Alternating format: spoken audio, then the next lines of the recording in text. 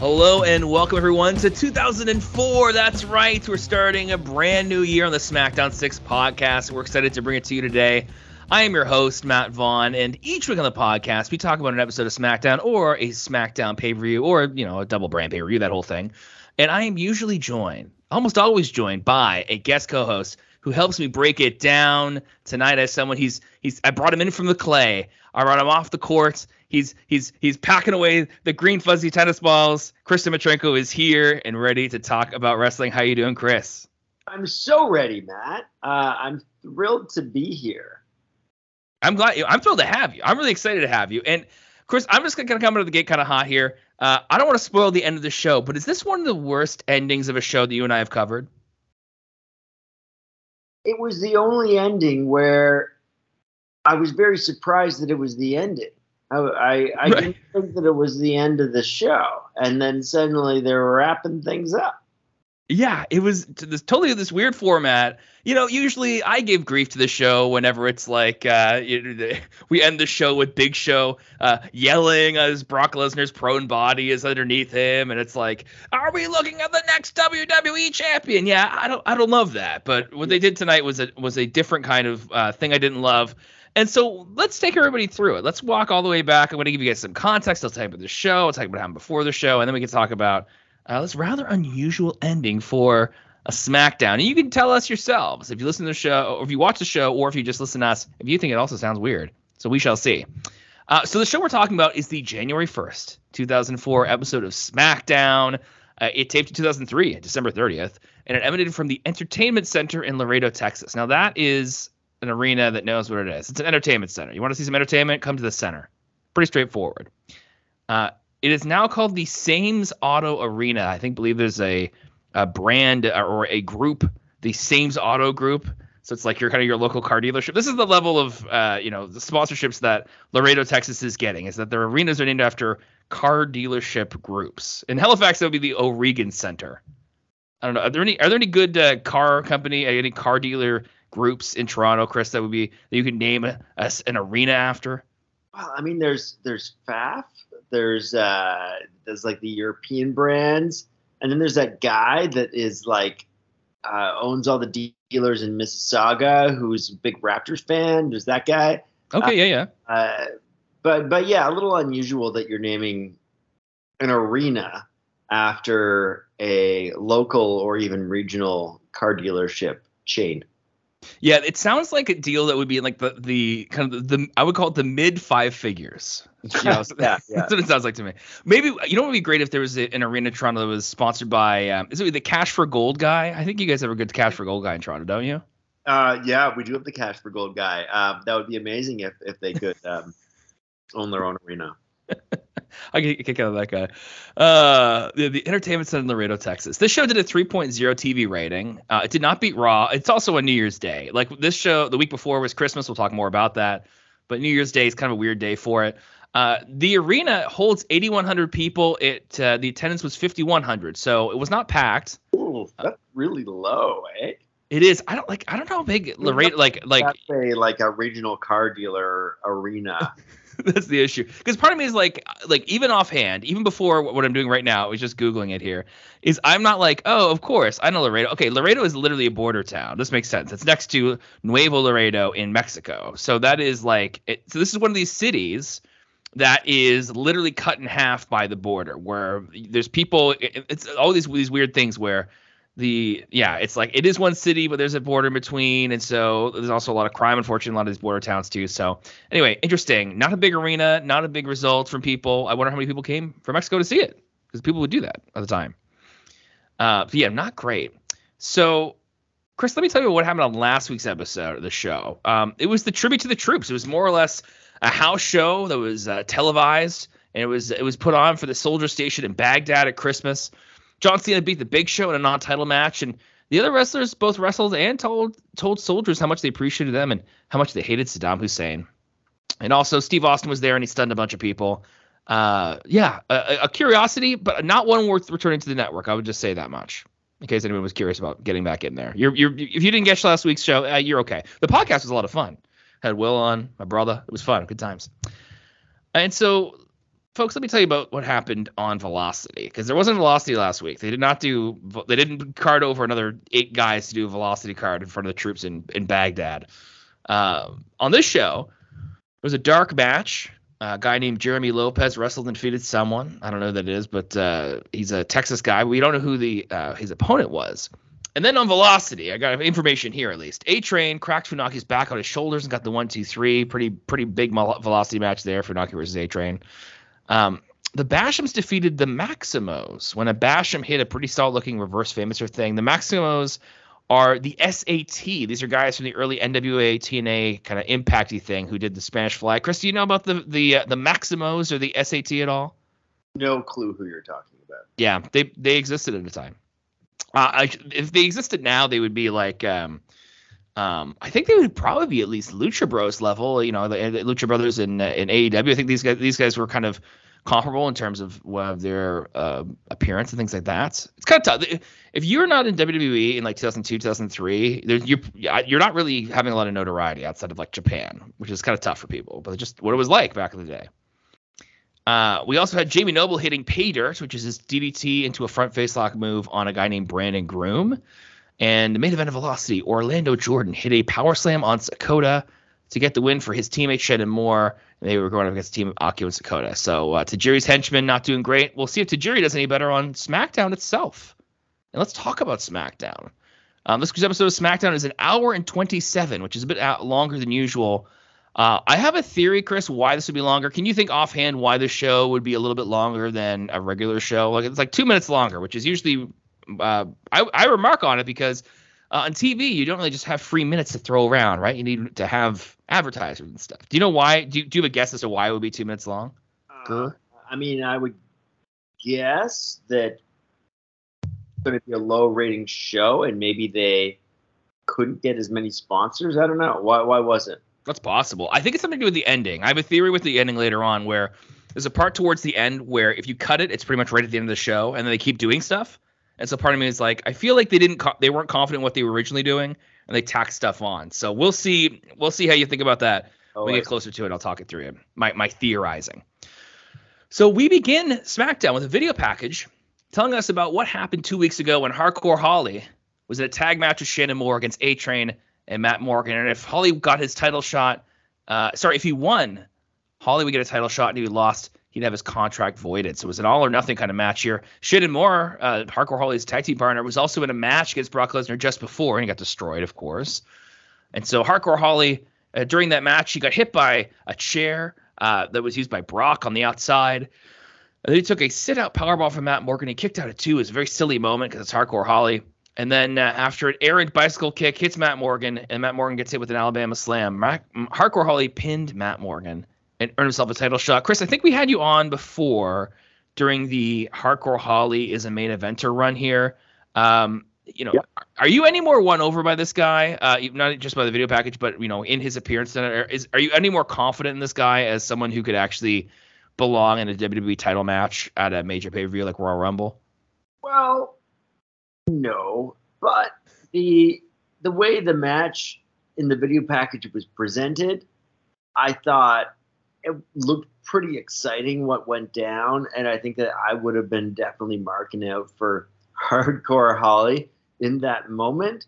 And so, I think it's kind of nice that he gets at least this one match, because you don't necessarily need to be a main eventer all of the time. But, sure. I don't know. I would have been interested to see what Hardcore Holly versus Brock Lesnar at Royal Rumble would look like. Sure. Yeah, I mean, it is. They did do the right stuff. I mean, even if you don't like it as an idea, they did the right things to actually try to get him over. There's a few things I think they could do differently, which is what I'll talk about a little bit later on when he shows up on the show. But this whole thing is just an interesting experiment, right? Because, I mean, throughout the there are people that we've seen on the show where we're like, Eddie Guerrero, of course, main eventer, becomes world champion later on. Like, we get that. Rey Mysterio becomes a world champion later on. John Cena. There's all sorts of people that we look at in the show, and we go, of course, that person, yes, duh. We're just a matter of time, really. And then there's people that are like, oh, they're actually actively pushing Hardcore Holly. Interesting. It's just a curiosity. So Yeah, it's just kind of strange. But then we have our rap intro, the I Want It All rap intro. Hardcore Holly is probably featured in that. The other thing here, Chris, that I'm wondering is, what do you think they thought Hardcore Holly was going to be after all this? Because they're pretty, like, I'm sure they don't think that he's not going to beat Brock at Royal Rumble. So are they hoping he comes out of this and people like him well enough that maybe he can hang with like the Eddie Guerrero, Kurt Angle crowd? I guess that's the hope. Yeah, is that he can be a prominent mid-carder with some credibility. Sure. Yeah, I guess that. Yeah, I guess the only way you can tell if that's successful or not is probably crowd reactions. Maybe I don't know if there's any merchandise at the time either. Like I don't know if they were selling like. I'm gonna see here. I'm gonna search 2003 Hardcore Holly shirt. Oh, you beat me to it. I was. Hey, there he is. Same thing. Yeah. I appreciate that you were also gonna do that. Yeah. Okay. Hardcore. That looks like something from Redbubble. That does not count. I see a lot of Bob Sparky Plug things here. I don't know if he had much. What does it say? Hardcore to the bone. That might have been a thing he had there. I don't know. Because you're also not seeing it. There's nobody in the crowd that has a Hardcore Holly. I think obviously. I mean, I think it's arguable that people wouldn't have it anyway. That's a whole dynamic there. So, this is curious. This Hardcore Holly, that specific aspect of it here. Wow. And I did my own little Google search. Please, yeah. He wrestled until quite recently. And oh my goodness, how did I forget that he had an auto racing career? Absolutely, that's right. Bob Sparky Plug, right? Or Thurman Sparky. He had a couple early names for himself there, but that's right. Thurman Sparky Plug, long hair. Yeah, this actually he actually was into auto racing too. It was like a real thing he did. He showed up recent ECW for a little while there. I don't know. They did try with this guy. The thing, and I think they should have changed the presentation, and I will talk about that a little bit later on during the show. And so Pyro explodes around the Smackdown fist, and we are live to tape in Laredo, Texas, where Michael Cole, that is, wishes us a happy new year. And it's announced right off the top here. It's official. Brock Lesnar is going up against Hardcore Holly for the WWE Championship at Royal Rumble. Yeah, I don't know. I maybe one of the worst world title matches at a Big Five pay-per-view. Like Mabel versus Diesel might be comparable, but I don't know. I don't know what even comes close to or what's similar, right? I mean, at least if you're just looking at those pay-per-views. Although I think there's wasn't there like a Batista Great Khali match, like a SummerSlam not that long ago? I feel like there was something like that. Oh yeah, that probably would not have been very good. I'm thinking. The Randy Orton, Jinder Mahal, what was that? The Punjabi prison match. Thank you. Yes, the Punjabi prison match.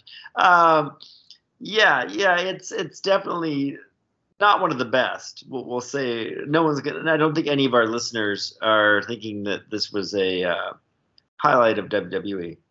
Yeah, it's not great. Now we do have something that's a little bit better here. We start the show off with Rey Mysterio going up against Tajiri for the WWE Cruiserweight Championship. Tajiri is accompanied to the ring by Akio and Sakota. Rey earned this match last week after he beat Jamie Noble for it. So Rey became number one contender last week. And we start things off here. Taz talks. He says Tajiri is a hero in his home country of Japan. Which, I don't know, is that nice to say like he's a hero considering that Tajiri's like a pretty rough heel, like he's a pretty mean guy. Like he blinded poor Nidia recently. I feel like it's not nice to the people of Japan. That he would be their hero. I mean, I don't know. Maybe it depends on how he's presented in commentary. Yeah, they have been pretty rough to him. I guess they've been meaner to Jamie Noble recently because Jamie Noble is using his girlfriend who's got blinded. So it's worse for the guy who's using the blinded person rather than the person who did the blinding itself. So I don't know, it may be better. Who knows? Michael Cole also teases a huge temporary blindness too. I mean, we all knew she'd get her vision back. Right. It was not gonna be permanent. How seriously we take it? They seem pretty serious about it, but we know better. Michael Cole teases there's gonna be a huge surprise for us later on tonight, so that'll be interesting to see about that. Tajiri goes for a handspring elbow at one point here. But before he can hit the elbow, Tajiri gets drop kicked. He gets sent out of the ring. And Rey goes for a flipping senton, and he hits it. And then we take a break. But one thing I want to say about the senton specifically is that, and something that I love about it, is that Rey is already running the ropes. He sees Tajiri is down. Tajiri's like on his knees. And he's running the ropes and running for the senton before Tajiri is on his feet. So we don't have the thing that is often the case now in certain promotions, especially where Tajiri isn't spending 8 seconds kind of awkwardly standing outside waiting to get hit with a senton. Like, Ray is coming at him, and Tajiri is just getting to his feet as Ray arrives. I don't know. I think that's a sign of like trust in guys. I don't know. Chris, did you notice that in there at all? I didn't, but I'm glad you pointed that out. Yeah, their chemistry was very, very good. Yeah, I was really pleased with it too. Like, I just think that these are guys who they've wrestled a lot together, and I think it can be easy to give people grief for putting together matchups too frequently. Like, I think at the time this is releasing, I think we will have just had SummerSlam 2022, and so there might be talk of we've seen this match a number of times before, but at least in a case like this, you get to see something out of it that helps. So you get to see some trust happening here. And so like I said, we take a break and we come back. Ray's doing pretty well. But then he goes for a 619.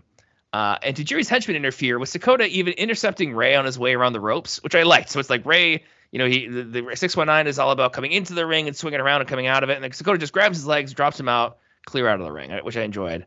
And that lets Tajiri get the edge for the time being here.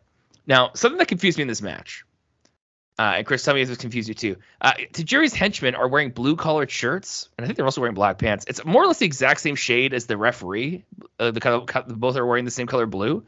So it looks like, in addition to the referee in the ring, it looks like there are 2 more SmackDown referees on the outside of the ring, which I found confusing because I was just like, wait, what's happening out there? But they're wrestlers. They're not actually referees. So I don't know if that confused you as well or not.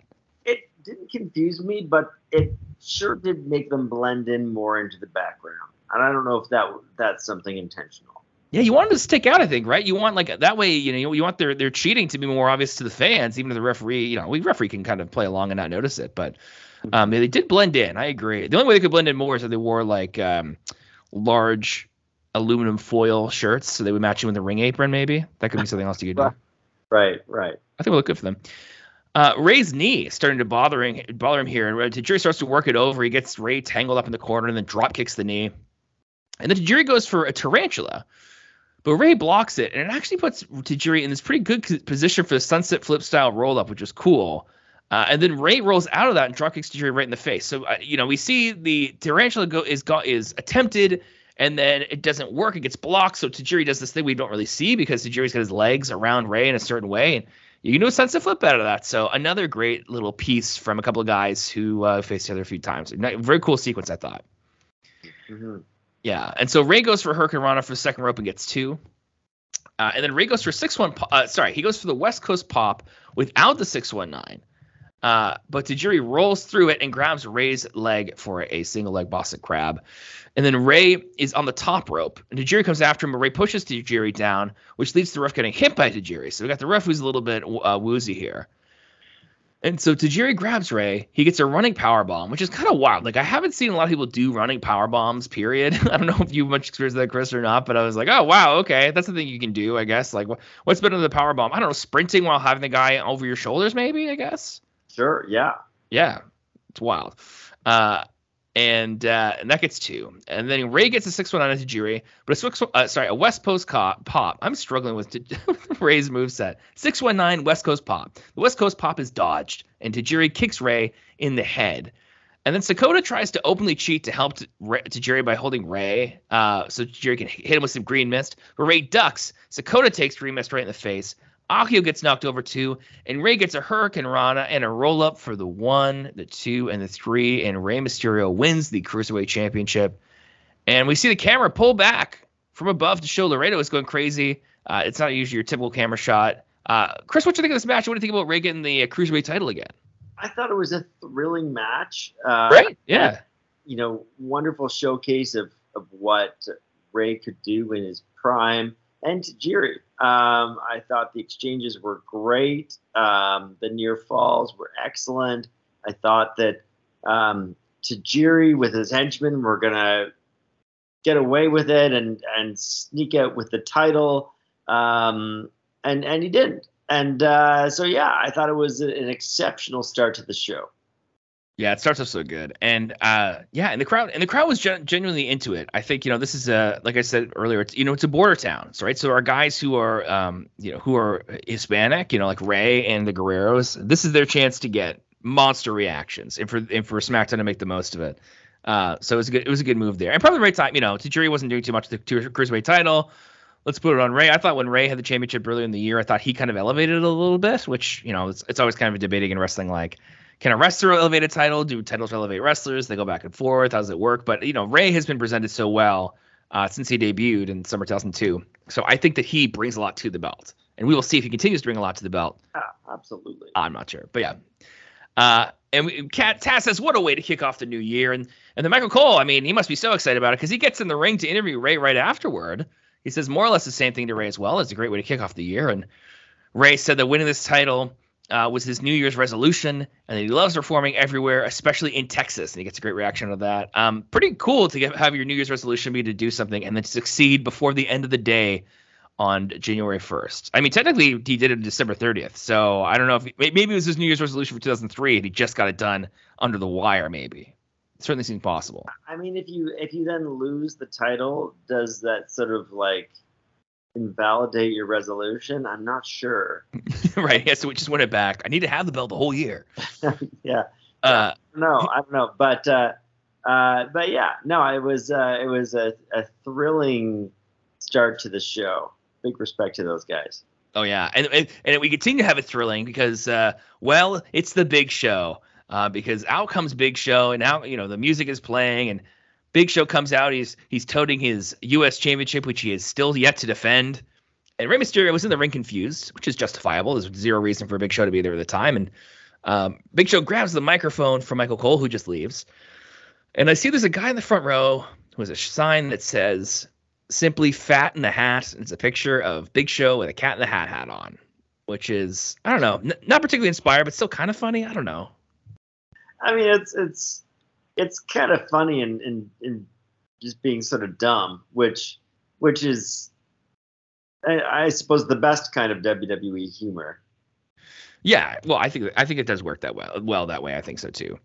And here's some decent humor here, I thought, because Big Show is here to show off his new T-shirt, and it says on it, "Chicks dig it big," and I believe it has one of his it has a silhouette of him on there.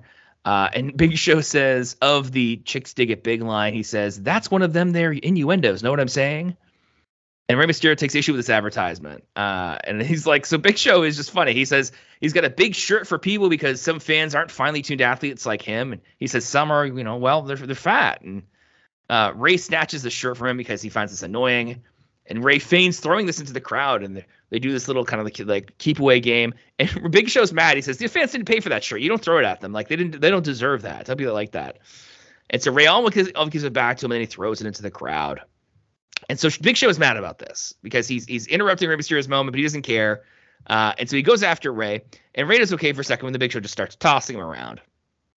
And the Big Show goes for a choke slam, but wait, it's Hardcore Holly in his jeans and no shirt, and he drop kicks Big Show, and he sets up a 619 from Ray. Good job, by the way, to Bob Holly for sticking to his strengths. Bring out the drop kick, succeed with that. And after Ray hits the 619, Ray and Hardcore Holly leave together as Big Show throws his suit jacket around and stews in the ring embarrassed. I liked Big Show as a comedic guy here. I know they love to have him a monster heel, but I always find his humor works. I enjoy him doing funny things, and it's almost too bad that he's such a big guy because I think this works just so well for what he's doing. What did you think of this kind of random interruption segment? Overall, I guess I liked it. Did I find Big Show terribly funny? No. Did I enjoy the fact that he was so self-deprecating about his obvious weight gain? Right. I kind of like that. Yeah, I found that sort of endearing because just in the time that I've seen him during this podcast, this is probably, the roughest he's looked. Yeah, it's not the roughest he's looked in his career, but I do get that. He's absolutely at his largest size. Yeah, it's always funny in wrestling whenever, especially in WWE, whenever they're like, it's all about like embarrassing the guy. And Big Show does this a lot. Like he had a feud with Eddie Guerrero where he had unmentionable things sprayed on him from a truck, and it was all about look how embarrassed he is. And it's just interesting that is a move that works. I don't find it particularly compelling, the embarrassed heel, but they like it. And he does come out. He comes out mad later on, so who knows? We'll see. And so we have some soldiers who wish us a happy new year. This is from when Smackdown was in Iraq for the tribute to the troops. And then we get that great video telling us not to do this at home. Kris, did you ever do any wrestling at home as a kid? No, not at all. No, Ooh. My friends and I like maybe we would sort of like shove each other into like a locker or something. Right. But the idea that you would just like give your friend a power bomb, that didn't happen. Did you do that? Absolutely. I had one time our mutual friend and previous podcast co-host with me here, Daniel Pettipaw has in the past, he said, Matt, powerbomb me right now. And I was like, we're just out on grass right now. And he's like, powerbomb me right now. What? I know, because he's that kind of guy. That is his thing, is that he wants to get powerbombed. But I was the youngest of three brothers, and so yeah, wrestling happened. And I was involved in backyard wrestling. I was a referee. There was all sorts of illicit wrestling here. I mean, in this, this is the video that here where they say, yes, this is entertainment, but the hazards are real. And you have Michael Cole say, trainers, EMTs, referees down, which is one a line my brother Will loves to quote sometimes. And so yeah, there was ample trying this at home. And I'll be honest, I do some wrestling moves to my kids onto big piles of pillows and stuff like that. I recently hit a razor's edge on my son onto some pillows. He loved it, so I'm gonna keep doing it until I get in trouble for doing it. But they enjoy it. How did the power bomb go? With Daniel, I don't know if I ever actually did it. Because I think the power bomb requires me to lift Daniel up over my head and hit him on the ground. So I think I probably would have just probably would have broken his neck. So yeah, I don't think I did that. But I think we've done wrestling things before, right? Like, I mean, he's such a Daniel is like, do some wrestling moves, and then he always has these amazing sells and stuff like that. So you hit a stunner and he's flying backwards. So he's a generous wrestler. He's a generous guy to play against, or to wrestle against. So I'm grateful for that. Okay. Yeah. And so we come back. We take another look at Big Show being a jerk a few moments ago, which is what Michael Cole calls him, a jerk.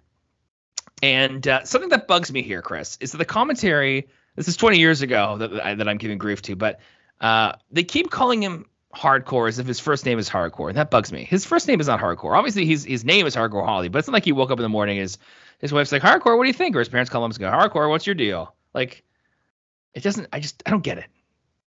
I don't get it. Better than Bob? I mean, that's the problem, because I will propose later on repackaging him, but there's nothing you can do, because it's like, you can't call him Bob.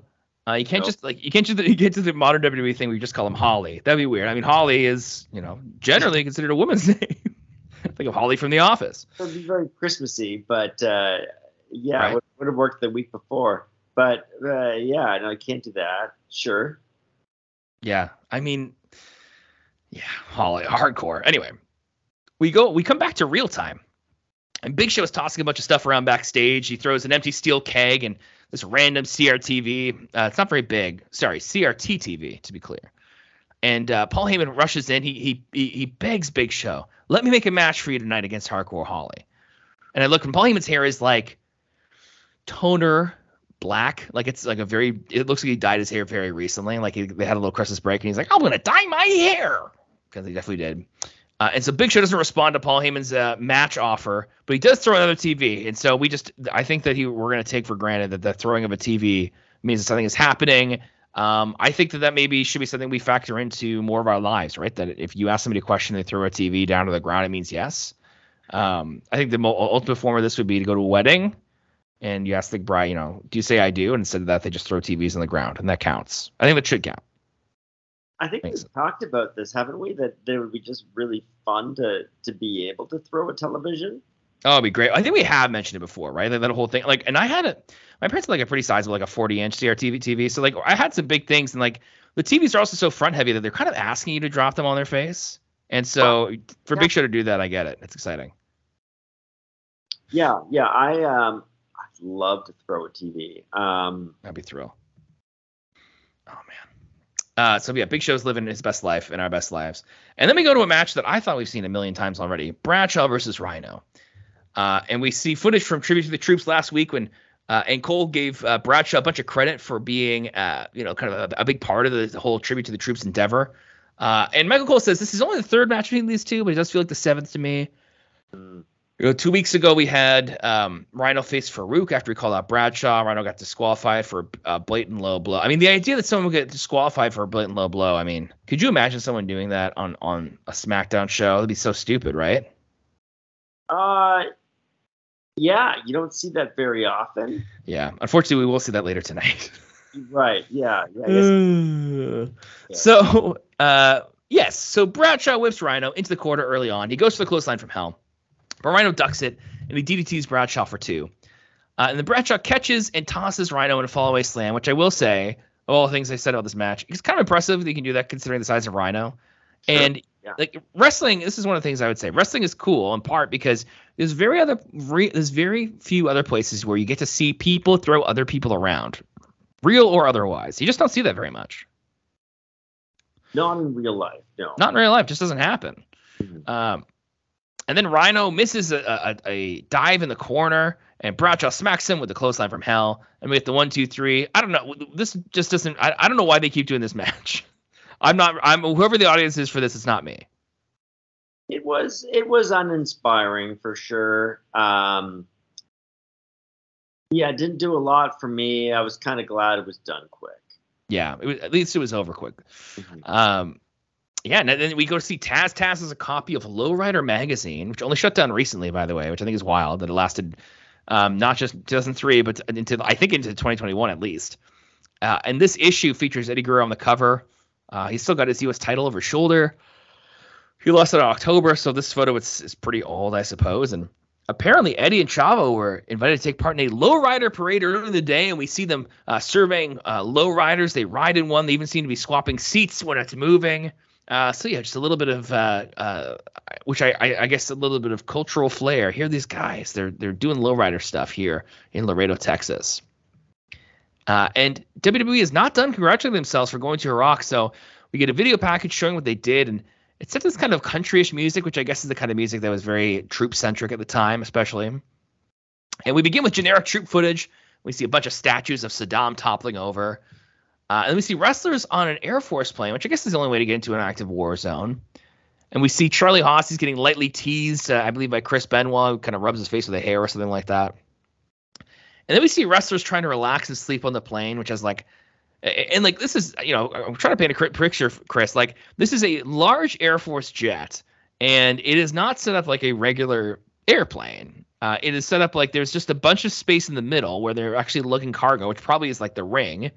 And on the sides, kind of in these facing the middle, these seats, wrestlers are just sitting there, and the seats do not look comfortable. It looks like hell to sleep on. And I imagine this flight probably would be a very long flight if they're flying from anywhere to Iraq. Maybe they stop off in Europe. I'm not totally sure. I don't know, Chris. Can you sleep on a plane? Would this be a plane experience that you would be able to make the most of, or does this just look like as hellish as I thought it looked? It looks pretty hellish. I'd have difficulty sleeping on that plane for sure. And I guess that was the point, is like, we're willing to suffer a terrible sleep for the troops. Anything for the troops. I guess that's the idea. That is the idea. That they want to still be those people, right? They want to when they want to be that. We see John Cena, who would later on become a very, very big troop guy. He's reading a book next to what appears to be Sable, who looks pretty miserable, which is too bad. And yeah, I think we see some guy say, he sings "I'm Alive Again" as we see some actual footage from Smackdown last week. And this goes right into Paul Heyman walking backstage. He's talking directly to the camera, and he's doing this very genuine talk about the honor of being in front of the troops. And as he's doing that, as a lot of people did last week, he gets interrupted by John Cena. Calls him out for not being there. He calls Paul Heyman a coward. Heyman says he's not a coward. He's all about opportunity, like the Royal Rumble. And he says Cena is not currently in the Royal Rumble, but Heyman says he can be, though, if he wins his match tonight, which is next. And it's a handicap match against all three members of the FBI, and it's next. And Cena can pick a partner, he says, if anyone wants to join him. But if they lose, both of them are out of the Rumble. And Heyman shrieks, "Happy New Year," as Cena leaves. I don't know. Is facing all three members of the FBI really that much of a challenge at this point? Like, they're not exactly a fearsome gang of guys like they might have been like a year ago or whenever they formed. I mean, it could have been 1 versus 3, and I still would not have put any money on FBI. Right. You're like, yeah, I mean, if they have to tag in and out, I still doesn't seem like that type of deal. Could have picked up another member in like 4 versus 1. Yeah. They should have added somebody. That's a good point. They should have had like, I don't know if somebody suggested this before. So apologies if they did. They should have had like Dawn Marie as like their lady who's like chews on gum and is all kind of Bronxy the whole time. I thought that could have been kind of good. Yeah, he could have done a good job with that. That would have made them 100% more interesting. Right? And, just add a little bit. Poor Dawn Marie doesn't seem like she's got a whole lot going on right now. So we will see her in a little bit here. But something I noticed, something I thought about as I'm watching this happen is I'm like, okay, this only makes sense as a storyline if the person that partners with Cena is Chris Benoit, because Benoit was denied a future title shot. This is his best shot at it, and I wrote this down before I saw the match. This is just a pure prediction from me. So let's see what happens here. The next match is the FBI versus John Cena and someone. And the FBI are in the ring already. And Cena, if you're in the ring already, that's already not a great sign for how you're going to do. I don't know if maybe it'd be interesting to see like a chart of like this is how many times people in the ring have been gone without an entrance, and you're like, yeah, usually it's like, local talent Chris Demetrenko is going to wrestle Edge or something like that. I'm like, all right. Yeah. Johnny Stamboli has hair now. He's no longer just bald. I don't know if that's a choice or what it is. John Cena stands the entrance for his rap. Usually likes to do it on the way to the ring or in the ring, and he mostly jokes about how the members of the FBI are gay men who like to have sex with each other because in 2004, I suppose, technically when the show came out, that's what insulting someone was. Now, I mean, it's not even really insulting. It's just what people. It's much more normal. So that's what Cena did. And John Cena approaches the ring, and of course, Chris Benoit's music hits. And Michael Cole says, Chris Benoit and John Cena don't even really like each other, which is true. They've wrestled before. But we have had them, before, on the lead up to Survivor Series. We had Benoit and Cena actually do the, hey, we're in a tag team, but we don't necessarily like each other. So we've done this before. We've gotten there. Although I did make me think, Chris, I was like, what would it be like if I was forced to beat up a group of people with a coworker I didn't really like? That'd be kind of a curious experience. Maybe a good bonding experience.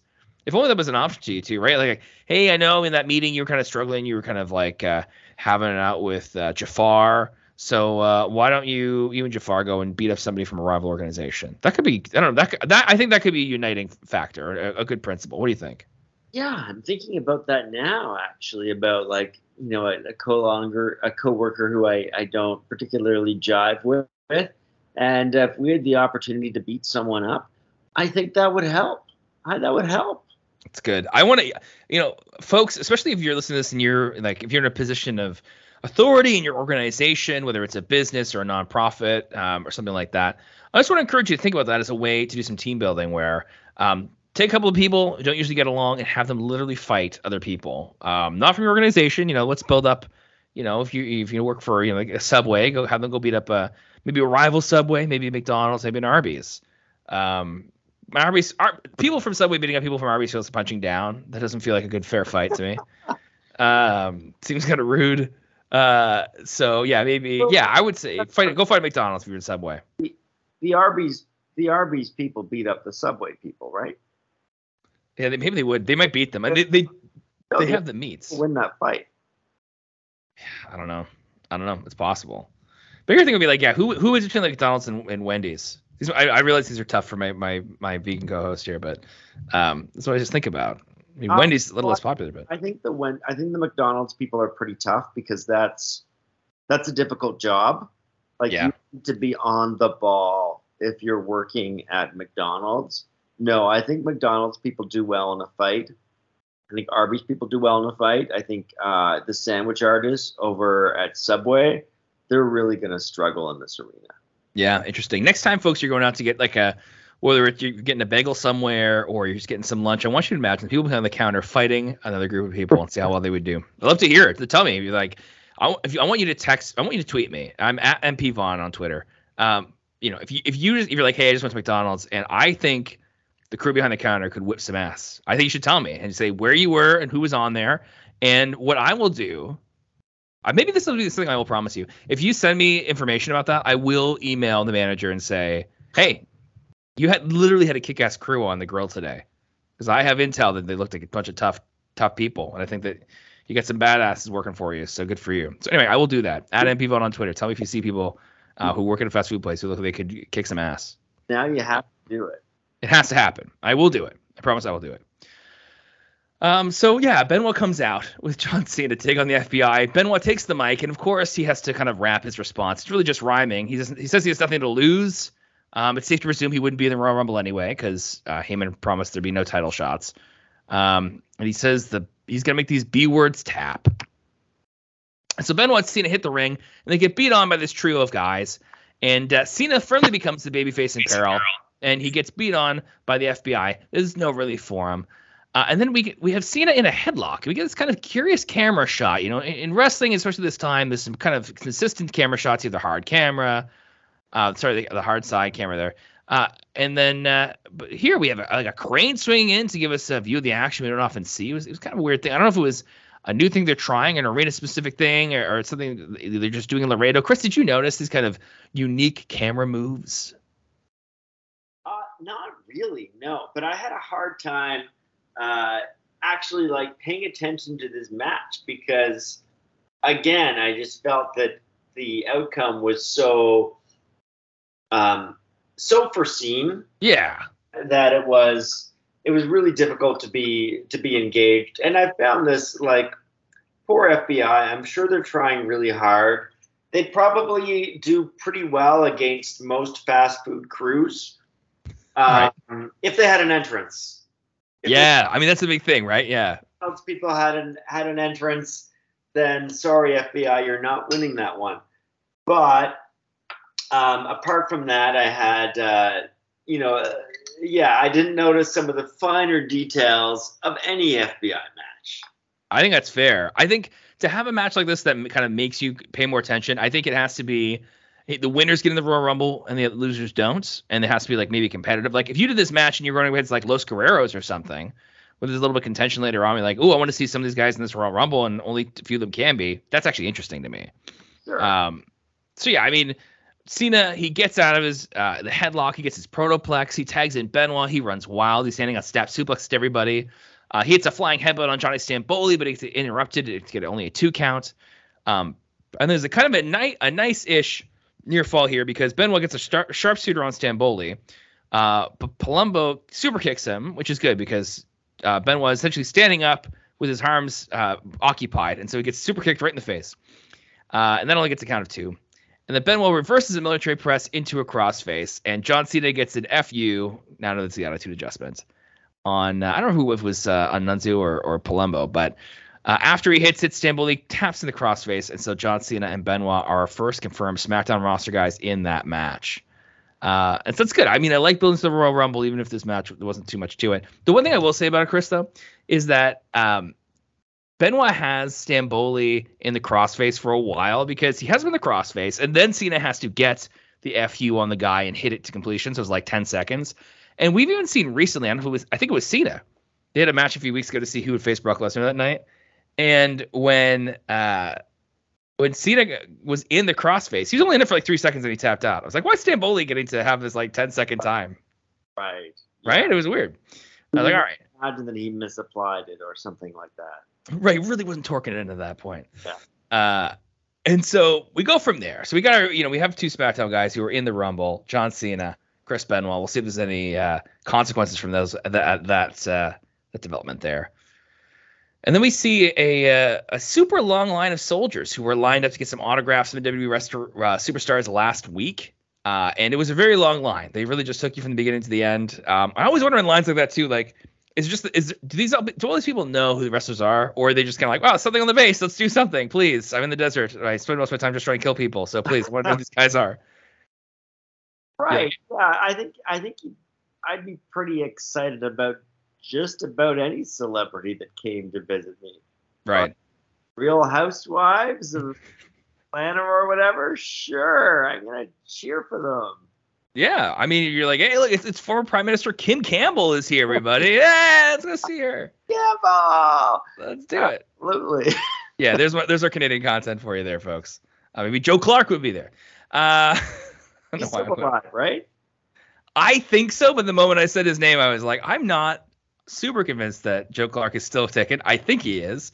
I'm gonna Google it. Joe Clark, folks. He was a prime minister for a very brief amount of time. He's still alive, at least at the time of recording. He's 83 years old.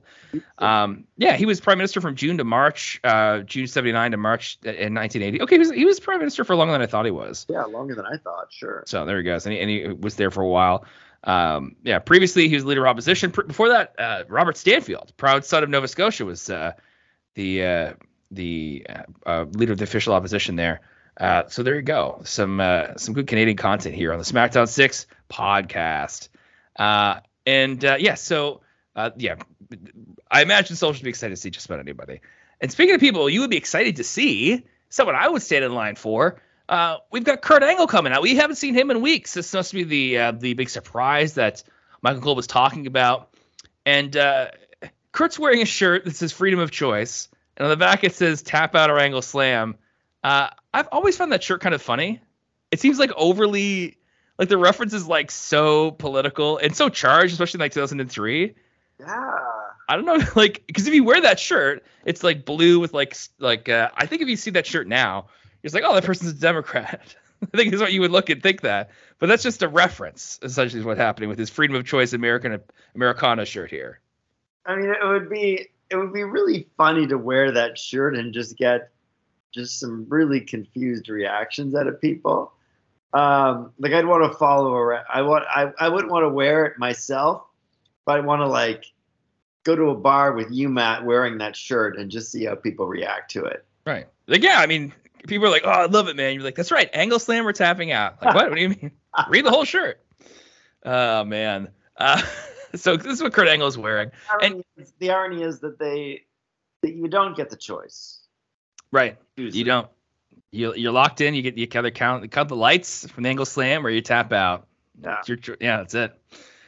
And so Kurt says he's happy to be here. There's a big USA chant that happens. He says he was in the Middle East recently as well, even though he wasn't in Iraq with everybody else, or not at the same time as everybody else. And Kurt gets I would say genuinely emotionally sharing a story of a soldier who's fighting in the Middle East, and he left his wife and his I think his baby when his wife was 6 months pregnant, or 8 months pregnant rather, and I guess he wasn't the baby then, but he had a baby after the fact, and so essentially Kurt is saying, I get to see my family, which is kind of weird because he's like, yeah, I get to see my family and soldiers don't. It's like, you're a wrestler, you don't really see your family that much.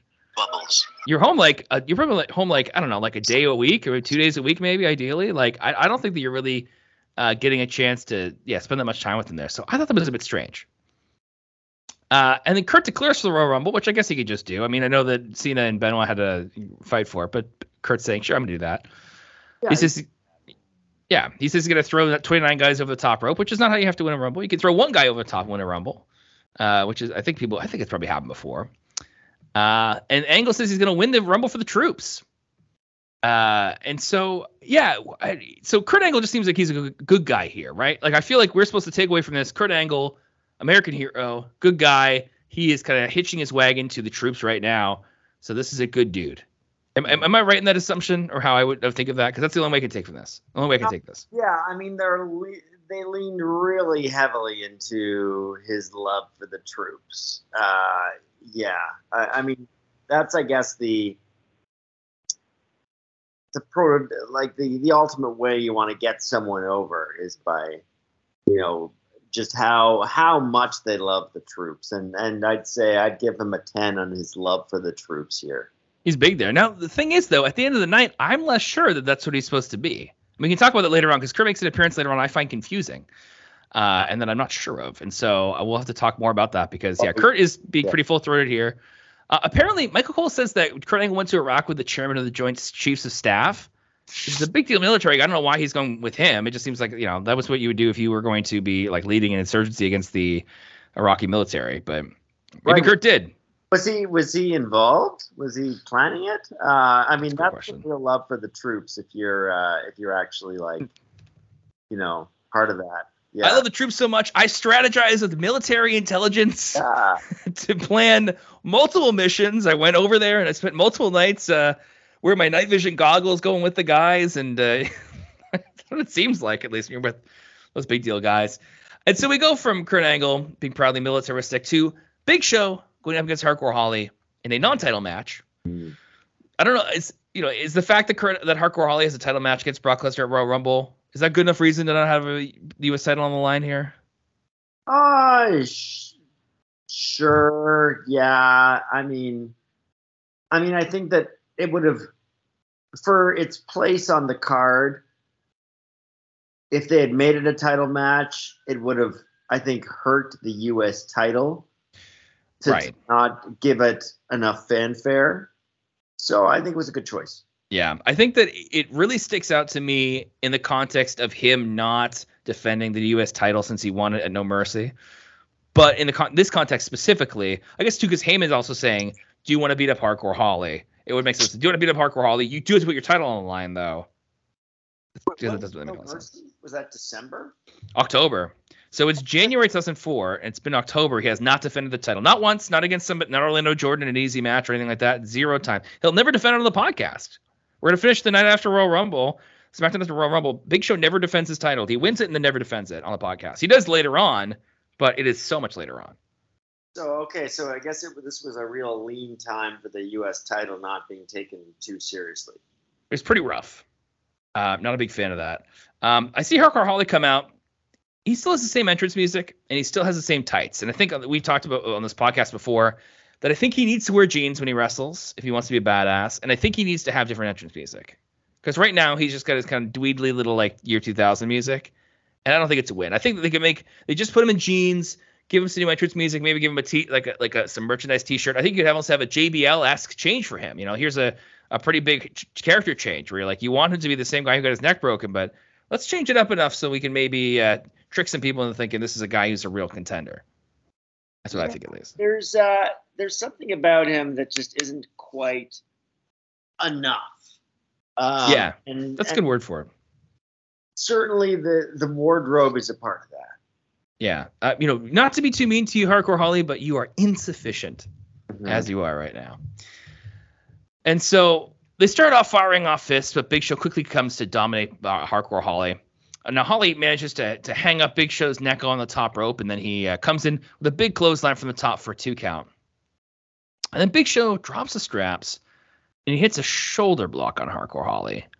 And the commentators are twisting themselves into knots to say that it actually hurts the neck. See, I think in wrestling, when you want to hurt the neck, you hurt the neck. I don't think you hit things near the neck and you go like, that would kind of hurt the neck if you're near it and kind of messing it up. That would suck. It's like, just hit him in the neck, please. Sure. Yeah. Oh, man. So Big Show grabs a full Nelson on Hardcore Holly. Apparently, he said he wanted to break Hardcore Holly's neck. That's how you do that. And Rey Mysterio appears.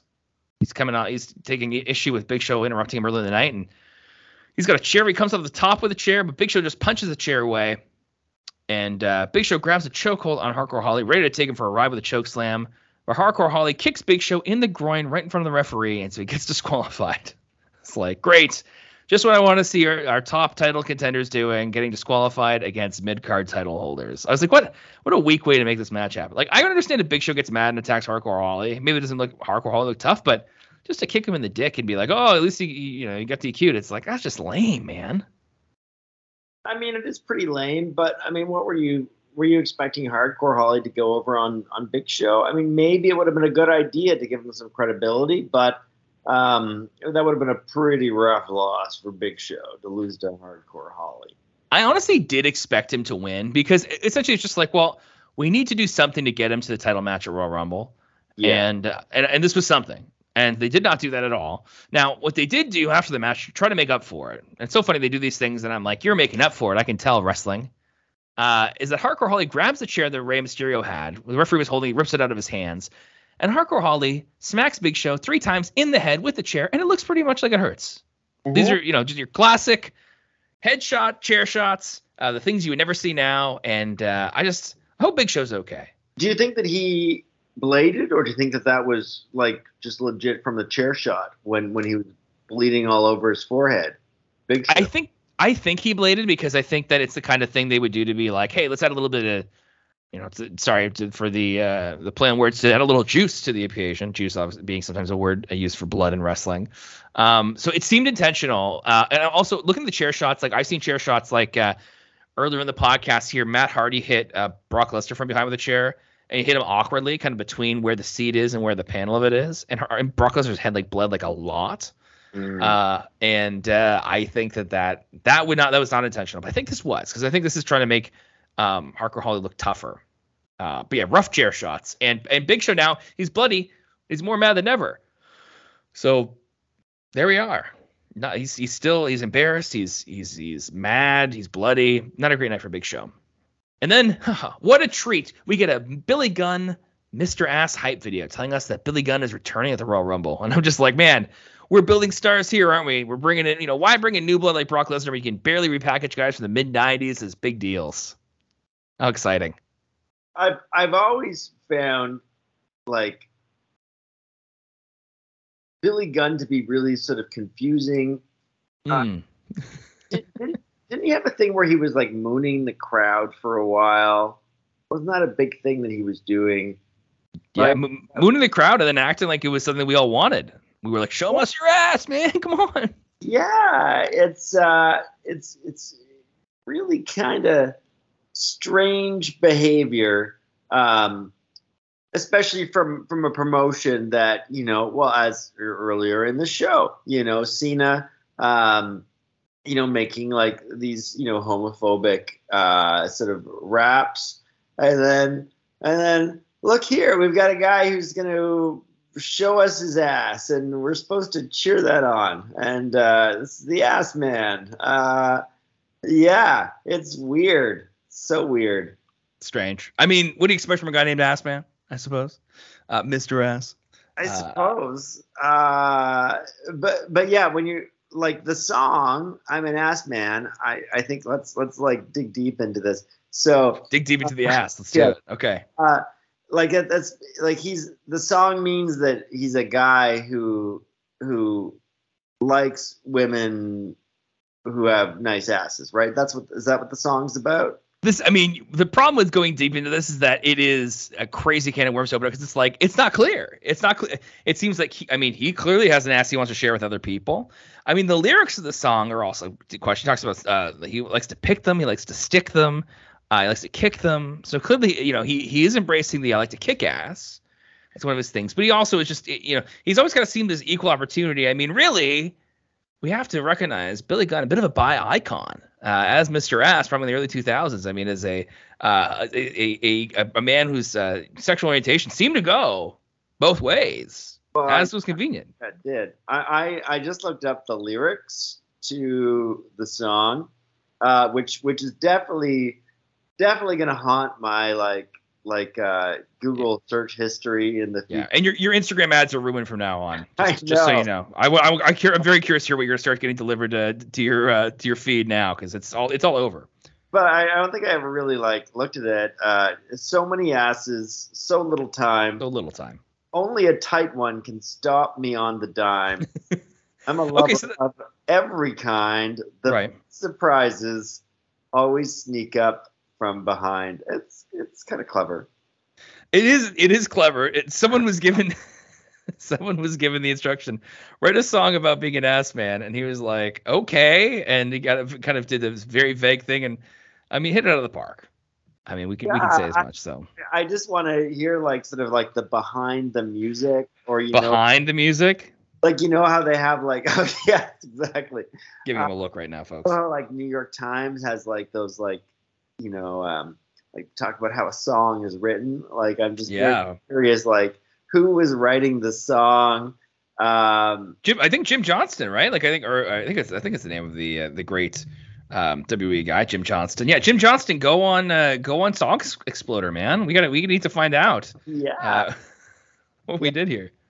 Anyhow, okay, yes. Sorry, I that was a long digression for a short promo by Billy Gunn, but he's back. Okay, it's important, and Billy Gunn is on his way. We'll see him at Royal Rumble, folks. So yeah, just wait just a few short weeks, and we'll get back to it here. Oh yeah, Jim Johnston. Yeah. If you look him up on Spotify, he whether he likes it or not, he gets the credit for this one. Big time. He's done a lot of great stuff. So, and this might be it, depending on how you feel about Mr. Ass.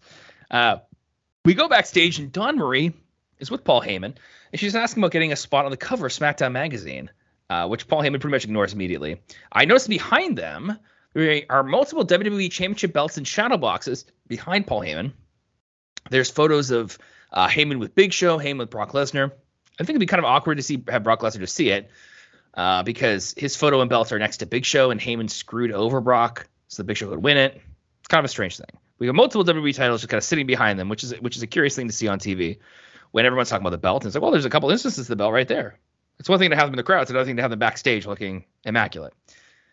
And Chris Benoit comes in, and so Paul Heyman sends Don Marie away because we have to have a conversation here. And Paul Heyman says Benoit's just a working stiff. He says he may take time away from his wife and family, which is not a great thing to talk about now. Yeah. But Heyman says that Benoit is just like the fans, and Heyman says if Benoit wants to be the number one guy in the company, he might do that. But Benoit will actually be the number one entrant in the Royal Rumble. So Benoit is in the Rumble, but he's going to go in at number one. And Benoit grabs Heyman's index finger and bends it. He drops Heyman to his knees, and then Benoit leaves. So the Benoit-Heyman feud continues here. So we'll see kind of who comes out on top. We'll see pretty quick. We see Rey Mysterio in the back. He's celebrating with the good guys like Funaki and Bradshaw. Kind of funny because Rey won the title, and then we also saw him interfere in another match. And so I assume, he was getting celebrated then. So I think maybe did he come away from the champagne to interfere in the Hardcore Holly match, and then he went back to this? Maybe. I'm not sure. And then Eddie Guerrero comes up, and he celebrates with Rey too. He talks about doing it for La Raza. He's all very excited. And then in walks Chavo Guerrero. And he doesn't want to applaud Rey, even though everyone's telling him, hey, man, congratulate Rey. He doesn't do it. He says he wants to talk to Eddie. And so he pulls Eddie aside, and Chavo says to his uncle, look, you just said you wanted to be in the Royal Rumble. That's selfish, man. Like, our job is to win tag team gold again. They got to focus for tonight for their match, which I thought was a title match, and it's super not. We'll see that in just a couple minutes here. But this is not a title match at all. And I think that, Eddie's a little bit chasing here. I think someone from the SmackDown locker room just has to pull Eddie aside and tell him, look, might be painful for you to hear, but your nephew turned heel. And you seem to be acting like he's a good guy. He's not a good guy. He's constantly doing heelish things, and you should treat him as such because Eddie's currently undergoing uncle abuse, I would argue. That's fair. That's a fair characterization, yeah. Yeah. And, I mean, just because you're chasing the tag team gold doesn't mean that you shouldn't have Royal Rumble aspirations. I mean, right. How many Royal Rumbles were the Bushwhackers a part of? Probably quite a few. Right. Absolutely. And, you think these things are not mutually exclusive. I mean, if Eddie is getting high profile places on the card and they want to still go for the title, there might be a good chance to do it because, hey, your status is elevated now. You got a championship contender on there. It could be very good. Poor Chavo. And then we have poor Eddie because Chavo's mean. Then we get hey, you should watch SmackDown ad while we're watching SmackDown, telling us to smack our TV. There's some guy in an office. His boss is mean to him, and then he looks up and Vince McMahon is there, and he smashes his laptop screen down onto his hand, and the guy's hand hurts. And then they watch the show, and then Vince he smashes his hand down on his laptop again. And I'm watching this little stupid ad, which is fine. And I'm just thinking, like, if someone close, possibly what actually happens in WWE headquarters. Oh, sure. I was just thinking that, like, now if you did that to my laptop, I think my laptop screen would break before my hands would. Yeah, probably. Right. We're not working these big plastic blocky Lenovo ThinkPads. Oh, I'm not. Maybe other people are. All due respect, everybody's working a Lenovo ThinkPad with the little kind of rubbery. I don't want to describe it too much, but a little mouse, which I've never really understood how that works, but it does work. Yeah. It's like a little pimple on there you navigate your computer around with. A green thing. Anyway, we get to our main event for the evening. It's Los Guerreros against the world's greatest tag team. I thought this would be a title match against the Bashams. Bashams are nowhere to be found here. I don't know. I don't even know why Chavo's giving Eddie grief for a non-title match. I mean, this match does make sense because we're in Laredo, Texas, and the Guerreros are big baby faces here, which makes sense. I do see that as the world's greatest tag team are coming out, the announcer and the Chiron says the self-proclaimed world's greatest tag team. I do have to say that's not true. They weren't self-proclaimed. I believe Vince McMahon called them the world's greatest tag team. And they started going by that moniker. So they are very much not self-proclaimed. They were proclaimed by the boss, who's the guy who literally says what everybody is. So, yeah, not self-proclaimed. Pretty quickly, Chavo was put in the babyface imperial position, which is kind of the big part of the story of this match. Because Chavo gets a chance to tag out to Eddie. And he hesitates. And he doesn't tag out. He just turns around and then gets promptly run over by Charlie Haas.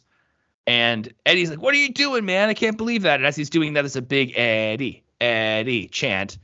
And Chavo he's making the selfish decision, even though he called Eddie selfish here. So we got a hypocrite in the ring with everybody else. And Eddie ends up dragging Chavo over to his corner so he can tag out. And Eddie runs wild. He throws out some drop kicks. He does his cool ring, running up the ring to arm drag, head scissors combo, and both members of the world's greatest tag team. And Eddie goes for a frog splash. So he goes to get out of the ring and do a frog splash. But as he's going out of the ring, Chavo Guerrero tags in. It's a blind tag on Eddie. And Eddie's like, "What are you doing, man?" But Eddie gets also knocked off the apron. And Chavo goes up. He goes for frog splash, but he hesitates big time. He's doing all his little poses here, and he gives Charlie Haas lots of time because Chavo goes up, and Charlie Haas gets his knees up right at the last second. And so Chavo was hurt. And so Shelton Benjamin then just simply smacks Chavo real hard with a really nice super kick. And Charlie Haas covers Chavo for the 1, 2, 3. And I was like, man, you have Hardcore Holly get intentionally disqualified for kicking Big Show in the groin. And then you have Charlie Haas beat Los Guerreros at home. That's too bad. And it makes sense storyline-wise. Yeah, okay. Yeah, I see what you're saying. Yeah. But it's still that's pretty rough. And the weird thing here, this is the thing. 5,000 people there anyway. Sorry, Laredo. I know. Apologies, Laredo. If you're gonna let down a crowd, maybe it's there. Yeah. So the match ends, and I'm looking, and I'm like, there are 6 minutes left in the show, and I do not know why. Because it's not really enough time for a brand new segment where, hey, let's bring Brock Lesnar out, let's do a promo. Just strange. And so after the match, Chavo grabs a mic, and Eddie's standing in the ring with him, and Chavo blames Eddie for losing the match. And Chavo laments the lack of Chavo chants. Mm-hmm. And Chavo says he's sick of Eddie, and he slaps Eddie in the face. And Chavo wants a fight. He's like, come on, let's do it. Eddie is raging. He's going to turn around. He's going to clobber his nephew. But suddenly, for no reason at all, really, Kurt Angle runs in, and he separates the guys, and he hugs Eddie, kind of to keep him away from Chavo, and Chavo sneaks away. And Kurt tries to talk some sense into Eddie, who calms down. And we take a commercial break. And we come back with 3 minutes left in the show, which is roughly when the show would end anyway. Mm-hmm. And we get a recap of what happened, and we come back, and Eddie Guerrero and Kurt Angle are arguing in the locker room backstage. And Kurt says Eddie is selfish for wanting to enter the Royal Rumble because Chavo is family. And Kurt says, hey, I'm entering the Rumble for the troops. Kurt says, he tells Eddie, go look in the mirror. And I'm like, huh. And Eddie's like, let me look in the mirror. And I just don't know what to make sense. I don't know how to make sense of this here. Chavo is doing these very obvious bad things. And Eddie shouldn't have to put up with it, family or not. Chavo's the aggressor here. So is Kurt Angle turning heel here? What is this? Yeah. It is a bit confusing to have Kurt Angle defending the heel because that, by proxy, makes him a heel. If you're defending the conduct of the heel, right? So, yes, but I took it as by virtue of his vociferous defense of the troops that he is on the side of virtue here, and he is simply concerned about their family not being separated. I don't think it's a heel turn. Yeah, I mean it's weird. One. Yeah, the thing I will say is that Kurt Angle and Eddie Guerrero will face each other at WrestleMania. So there's some seeds being planted here for wherever we go with this. Kurt Angle and Eddie are going to have some. They're going to be at odds during this time. And so we come back to Michael Cole and Taz at the announce table. They're trying to make sense of it all. And then we cut abruptly to a Happy New Year graphic and a weird dubbed over Happy New Year from Cole and Taz. And we go off the air. So okay, just to run this back for everybody here. Eddie and Chavo Guerrero lose their tag match. They stand in the ring. Chavo slaps Eddie. Eddie is going to fight him, but Kurt Angle calms him down. We take a commercial break. We watch the clips all over again. Kurt in the locker room tells Eddie to chill out, which is kind of weird. Cole and Taz talk about it, and then we end. And it's it was just this underwhelming, not exciting thing. And I'm looking at this, Chris, and I'm thinking, is this show running long because originally it ended? This is kind of my conspiracy theory, which I can never prove. Were Eddie and Kurt supposed to end the show in the ring, where they just like Kurt comes in, he stops Eddie, and then we go off the air with Eddie like, oh, you might have been, and then did they, they add in the backstage segment because it didn't make any sense that Kurt Angle just came out. I just can't make sense of this. Like, what did you think of this ending? And is there any way you can make sense of why this was the thing? Well, I mean, I suppose the notion of Kurt Angle's return was supposed to redeem it all and make it seem special enough.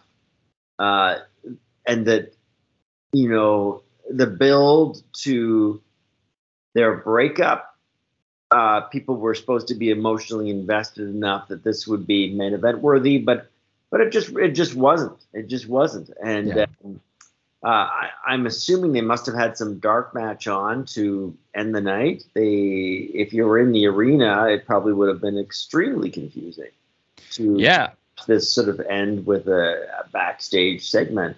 So it was, as I mentioned, I didn't think this was the ending to the show. I thought that even though they didn't announce some main event later, I just sort of had it in my head that there must be something more consequential happening after this. Yeah, I mean, according to the records I have here, there was nothing after this. Otherwise it would tell me if there was a dark match after the show, and there often would, but there's nothing here. So, the crowd. And you know what? The other thing, too, is when I was watching the show, I don't think there's much crowd reaction to stuff in the locker room. I'm not even sure the crowd saw that stuff with Kurt and Eddie talking in the backstage there. Oh, you think? Really? Okay. I don't think there was any crowd stuff. I mean, I don't know what else you would do.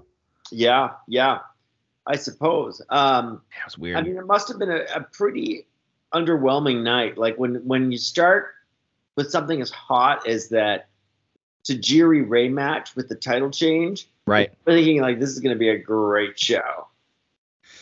Yeah. I mean, what if you could rearrange the show where you have that match goes on last, and Chavo and Eddie already had a little bit of a blow up in their tag match earlier. Maybe Eddie comes out to celebrate with Ray, and then Chavo comes out, he gets the mic, he's like, Ray, Eddie, how come you're not celebrating with, like, we're not celebrating with our tag titles together because you're selfish. You're coming out here, you're supporting Ray. You should be supporting me. What are you doing? And maybe Eddie and Chavo have a fight. There's a pull apart brawl. Maybe people try to split them up.